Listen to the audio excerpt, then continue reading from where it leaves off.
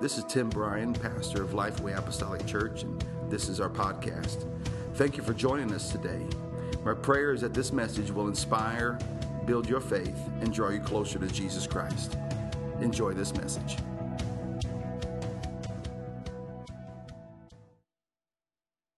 Genesis 2:24. Start at verse number 23. I'm sorry. And Adam said, "This is now bone of my bones and flesh of my flesh. She shall be called woman, because she was taken out of man." Everybody say man.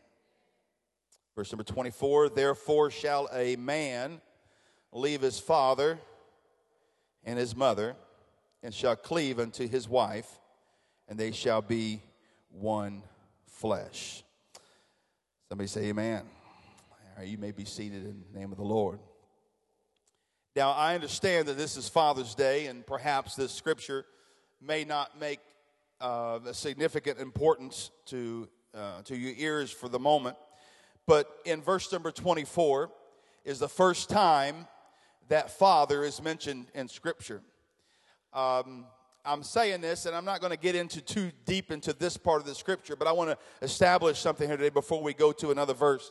But in this verse, a father was mentioned and established before he was a father. There was no children that was born yet at this time in Scripture, but yet God began to make a commandment that he shall be a father.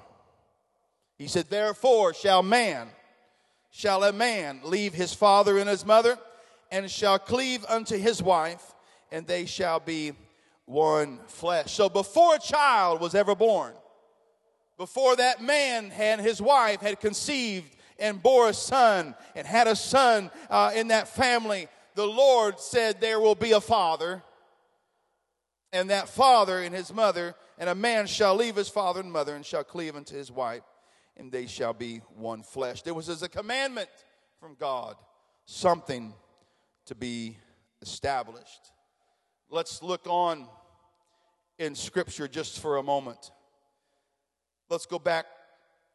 We're going to kind of do things backwards, and I'm a backwards kind of guy, so we're going to go backwards in Genesis 2, and we're going to verse number 7. Let's start at verse number 7, and I wanted to establish some things before we really get into the meat of what I wanted to say today. "And the Lord God formed man of the" what? Have that underlined and highlighted in my Bible. "The dust of the ground, and breathed into his nostrils the breath of life, and man became a living soul." I like it when y'all read with me. "And the Lord God planted a garden eastward in Eden, and there he put the man whom he had formed. And out of the ground made the Lord God to grow every tree that is pleasant to the sight and good for food, and the tree of life also in the midst of the garden." Somebody say garden. "And the tree of knowledge of good and evil. And a river went out of Eden into the water to water the garden. From thence it was parted and became into 4 heads. The name of the first is Pison, that it is which compasses the whole land of Havilah, where there is gold, and the gold of that land is good, and bdellium and onyx stone. And the name of the second river is Gihon. The same is it that compasseth the whole land of Ethiopia. And the name of the third river is Hiddekel. That is it which goeth toward the east of Assyria.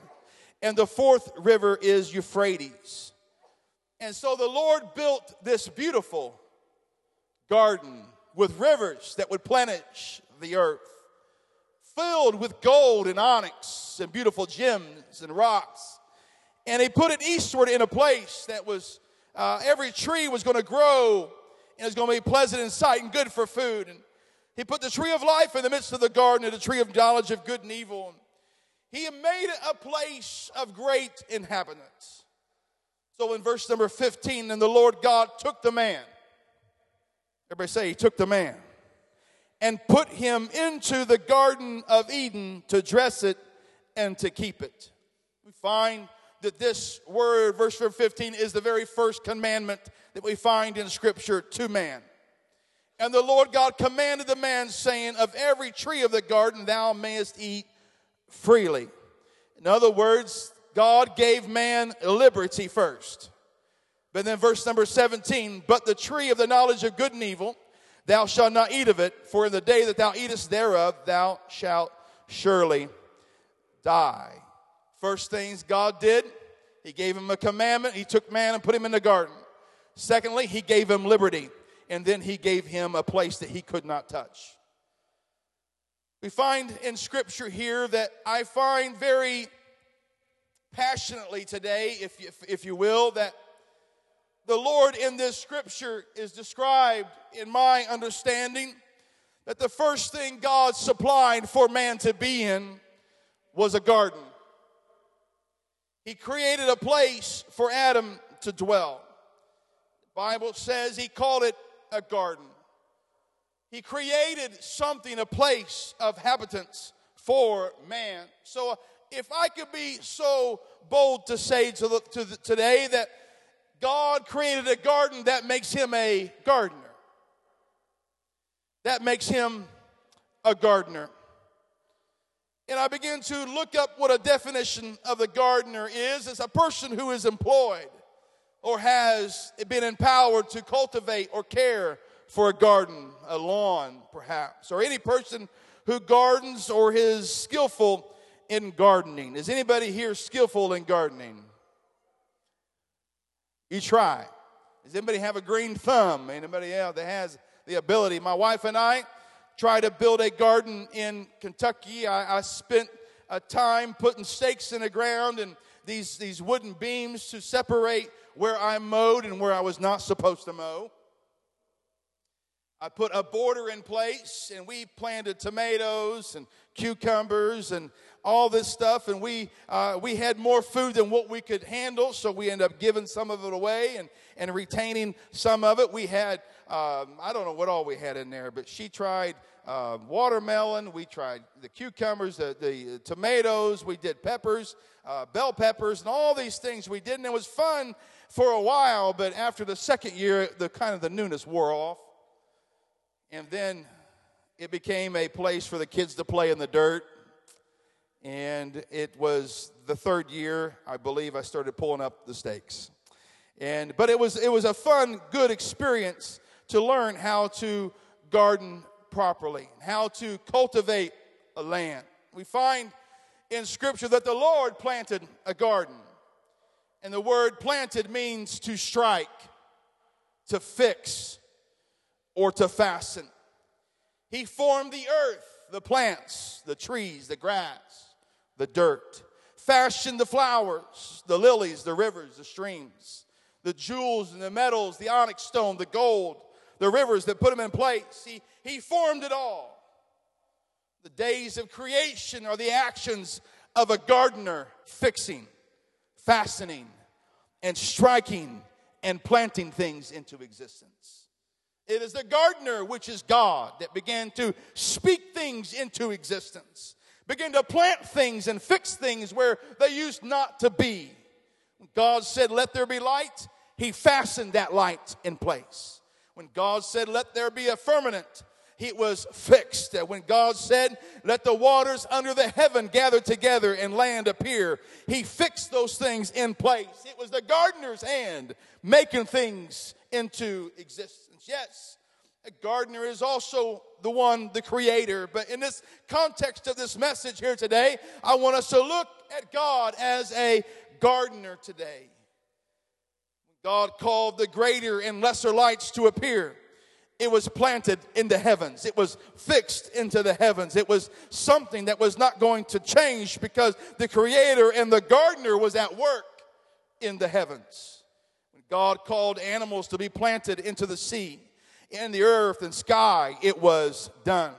And when God got to the sixth day, God pulled out of the earth something that he had planted. He pulled man out of the earth, which he had planted. God is a gardener. When God formed the world, there was something that he put in its soil.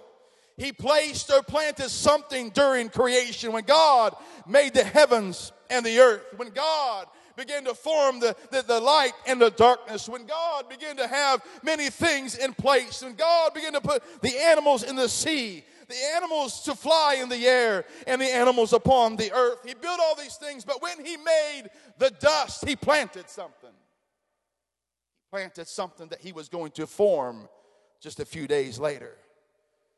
So in Genesis chapter number 7, he pulled out of the ground which he planted. He pulled out of the ground man, which he had planted with his own words. The Lord turned in Genesis 2:7, and the Lord God formed man out of the dust of the ground and breathed into his nostrils the breath of life. Man became a living soul. Before we were formed, we were planted as a seed in the soil or dirt of this world. Before God ever made us and formed us on the top of this world, he planted us in a place that we could grow, that we could be. There is a gardener that is at move in Genesis 1, 2, and 3. So before we were formed, we were planted. We find that on the 6th day, God took the seed that was in the earth and formed man, created man in his own image.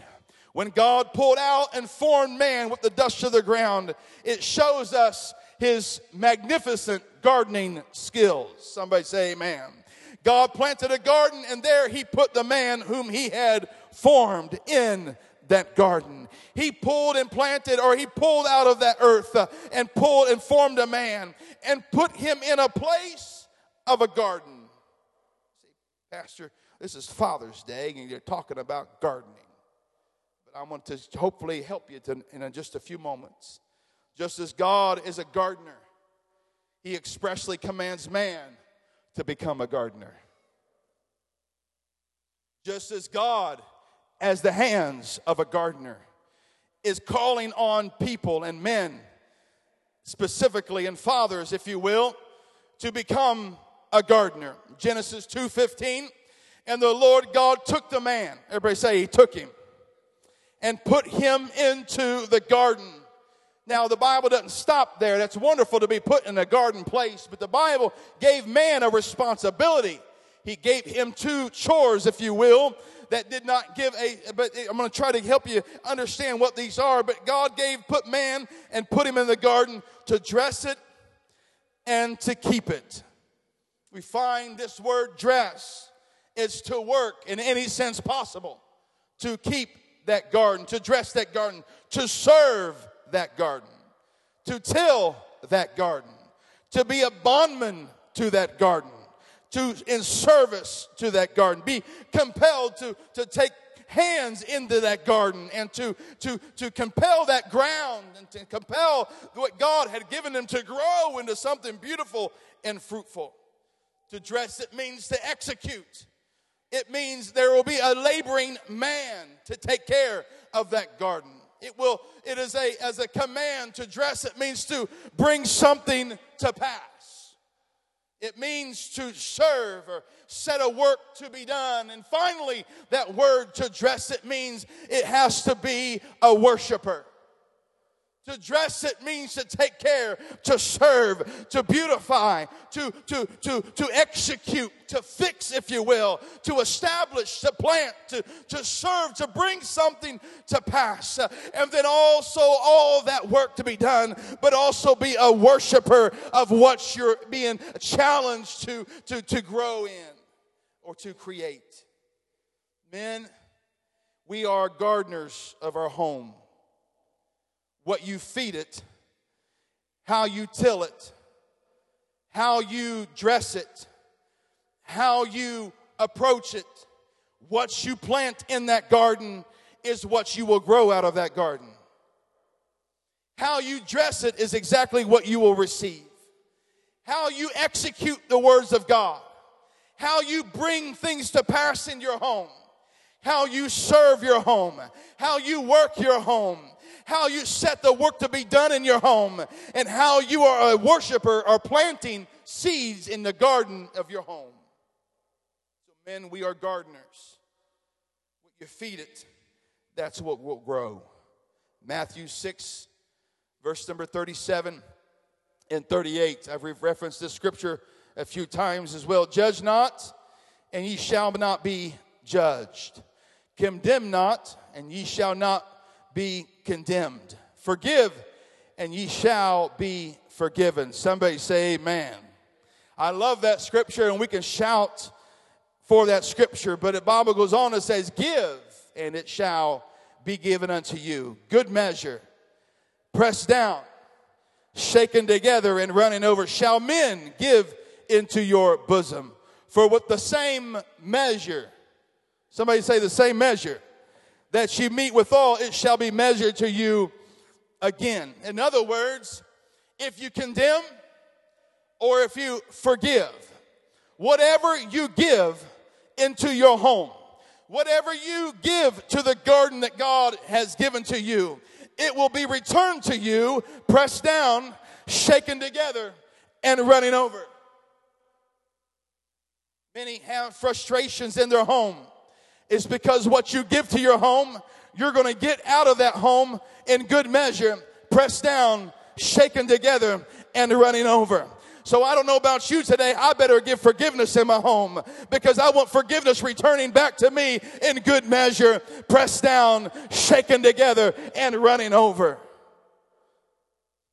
But if we are not good gardeners of our life and our home, and we bring judgment into the home, we bring condemnation into the home, we bring sin in the home, we bring spirits of this world in the home, we bring Hollywood into the home, we bring things into the home, and then we wonder why we have problems. Let me tell you, it's because whatever you bring, it can be sin or it can be forgiveness from God. But whatever you bring into that home, it will be returned back to you in good measure, pressed down, shaken together, and running over. A good gardener would not bring weeds into his garden. A good gardener wouldn't bring ivy into his garden. Why? It's because if you want an ivy garden, you better just plant ivy. Because ivy will overtake anything that's in its path. We find, you can look this up, but an ivy tree or an ivy vine can take down large 100-foot trees. It's because they will literally choke them out. I have a tree in my backyard that has this ivy tree or something growing in it. And me and Evan went out to the backyard and it was dying. And be honest with you, I'm just tired of running into it when I'm mowing. It's poking me in the head and I have my hat on and I don't look up and wham, I smack my head into the tree branches and the tree is dead and dying. So I took Evan and I said, get out there and get the snips. We're going to do some man work today. Dad, I don't know about this. I said, we're taking this tree down. I got these little clippers. I don't know how to take a tree down with clippers. But I was tired. So that tree is bald all the way up to 6 foot high. It's dead up top, but it's like, it's just it's kind of weird looking now, but now I really got to take it down.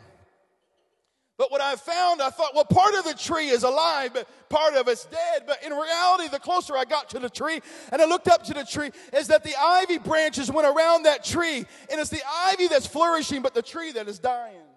Be careful what you put in your garden. It may look alive. It may look great. It may look good for food, but it will choke out your garden. That's why people put fences around their gardens, because they're trying to take care and dressing their garden. They're putting effort into their garden. Many of us will put effort into the home. Men will pray for our home. We'll stand in the gap in the altar in our home, but we go home and we fail to put a fence around our garden. We fail to put a barrier around our garden. We fail to really protect the garden. We expect that God will take care of all things, but it's up to us. God has given us the ability to garden what He has given us. So therefore, we need to put things in place to keep that garden, to dress that garden. To dress a garden takes labor. It takes execution. It takes a bondman experience. It takes somebody that is willing to work. It has taken somebody that is willing to worship. It takes somebody that's willing to serve and get the work done. Men, we need to be better gardeners of our home. Next thing that God's commandment was to dress it. To keep it and to dress it. To keep it is to take a hedge about. Or to dress it is that love and that kindness, that nurture, that correction, instruction, discipline.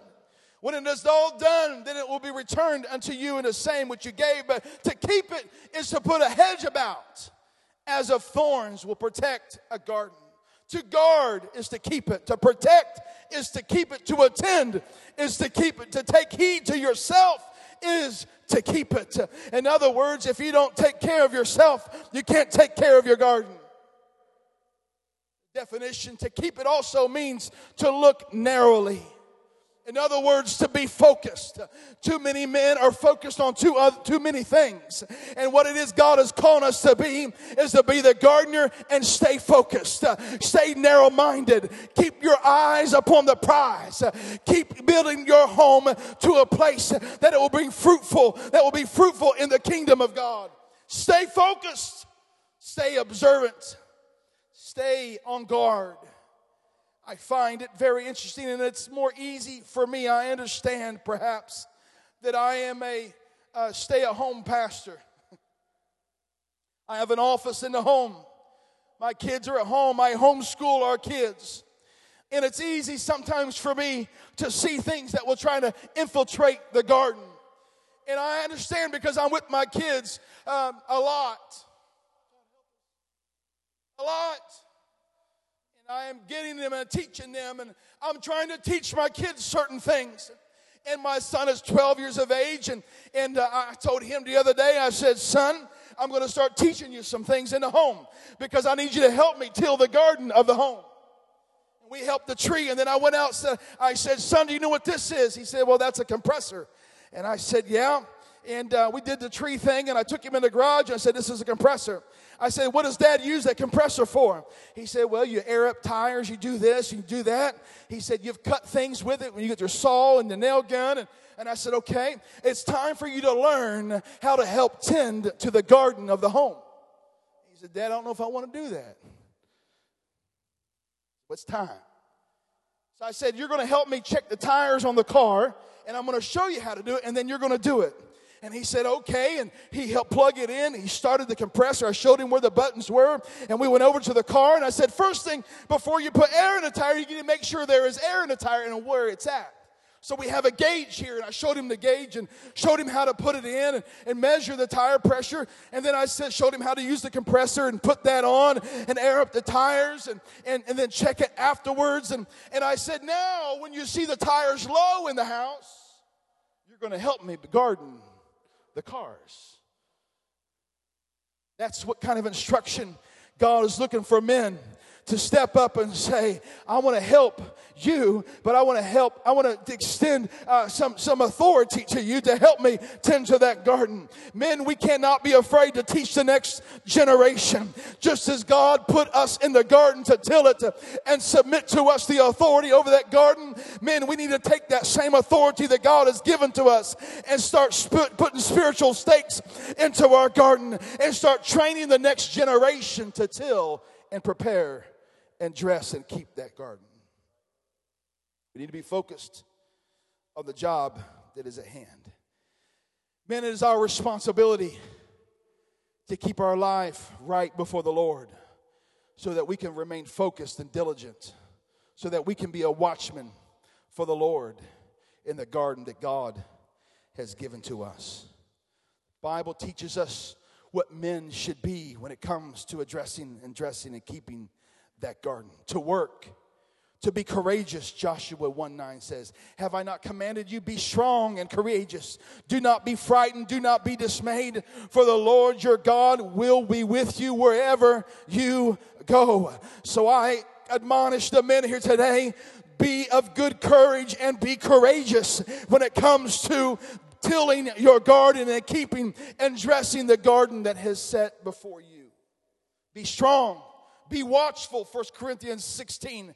Be watchful, stand firm in the faith, act like men, and be strong. That's what the Bible says. It says act like men. Don't be going around acting like woe is me and act like you're. Come on, we need to act like men. Can I just say that today? We need to have a boldness about us and a confidence about us. Be strong, be watchful, stand firm in the faith, and act like men. To love, as Jesus said, you shall love the Lord your God with all your heart and with all your soul, with all your mind. This is the great and first commandment. And a second is like that, you shall love your neighbor as yourself. Genesis 2:24, we read it already. Therefore a man shall leave his father and his mother and hold fast to his wife, and they shall become one flesh. God's commandment to the men is be the husband that he has designed you to be. He is to be the head of the house, the head of his wife. For the husband is the head of the wife, even as Christ is the head of the church, his body, and is himself its Savior. Now as the church submits to Christ, so also wives should submit in everything to their husband. That does not mean that I rule my home with an iron fist, but I am serving a God, and I'm serving a family, and I'm here to protect and to keep and to pursue the holiness in my home, righteousness in my home, and leading the family to be what God wants them to be in this last days. Men are supposed to serve sacrificially. The Bible says, husband, love your wives as Christ loved the church and gave herself up for her. John 15:13 says, greater love hath no man than this, that someone lay down his life for his friends. And another thing that God has called us to be is be a good father. The father of righteous will greatly rejoice. He who fathers a wise son will be glad in him. Fathers, do not provoke your children to anger, but bring them up in the discipline and instruction of the Lord. I've seen, and it very concerns me greatly, to watch men provoke their kids to anger. That concerns me. Is because if you provoke your children to anger, and that means you're probably angry yourself, and you provoke your children to anger, then what's the next generation going to look like when it comes to the presence of God? Fathers, do not provoke your children to anger, but bring them up in the discipline and the instructions of the Lord. It is for discipline that you have to endure. Hebrews 12. God is treating you as sons. For what son is there whom his father does not discipline? There is this difference between discipline and getting them angry. If you teach a child why and understanding of why they're doing it, they're being a part of that garden, then you're probably going to get less resistance from them. Likewise, husbands, we need to be compassionate. Live with your wives in an understanding way. All the wives say amen.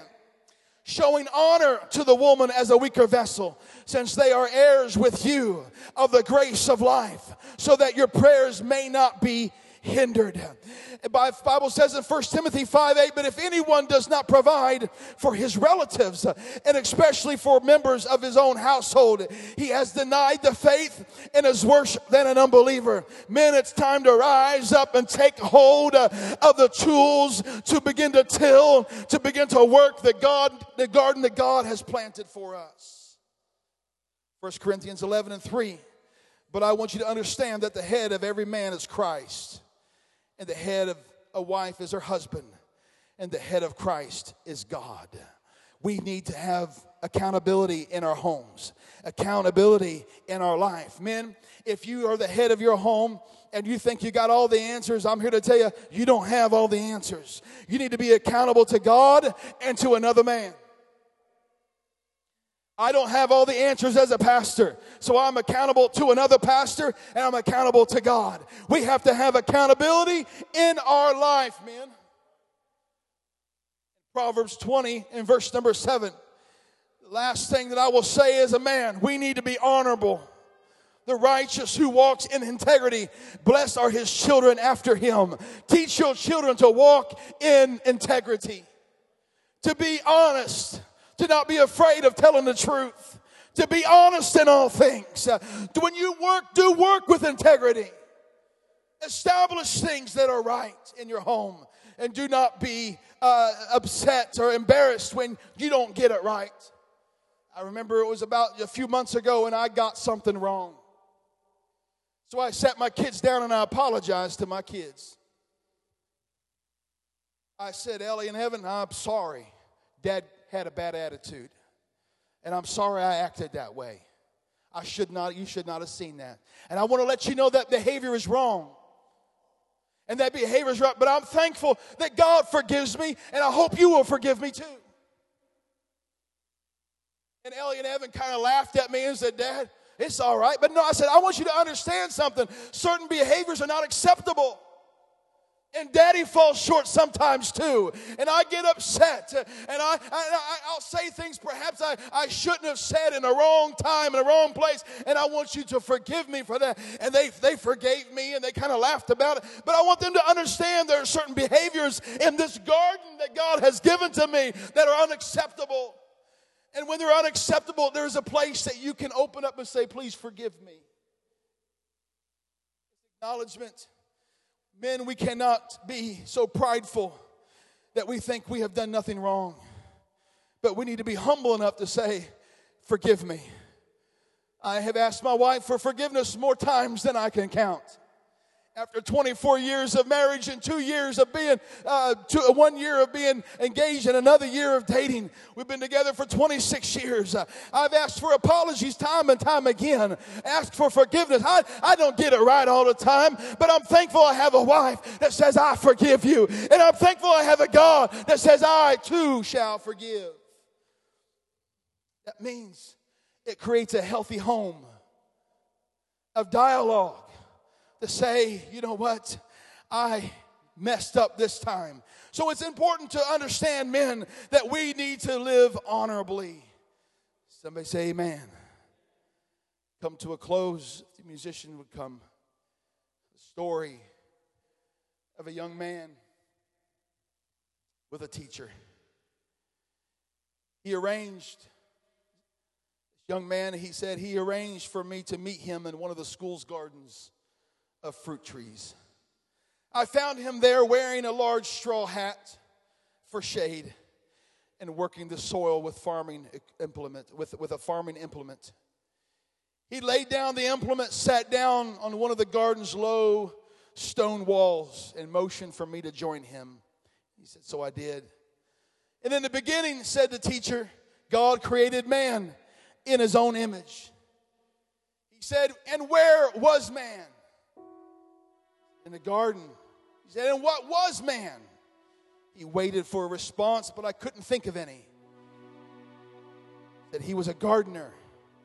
God placed the man in Eden to till and keep the garden. So man was a gardener. So what would that mean? Again, I didn't know how to answer the question. Man, said the teacher, man, said the teacher, was created in the image of God. And man was created specifically to be a gardener. Therefore, God is a gardener. Yes? But how, I asked. What's his garden? It says the creation is his garden. He keeps it. He tends it. He sows into it his seed. He sows into the creation his word. And into his garden his life. That it might bear its fruit. But the garden did not bear its fruit. Meaning, I said the creation never brought forth the life it was meant to bear. I said, yes, so the gardener came into the garden. That the garden might bear its fruit. God came into his creation. That the creation might bring forth life. And when the creation bore the first fruits of a new life, when he first appeared outside the tomb, in what form did he appear? What was he mistaken for in Luke or in John? What was he mistaken for? He was mistaken for a gardener.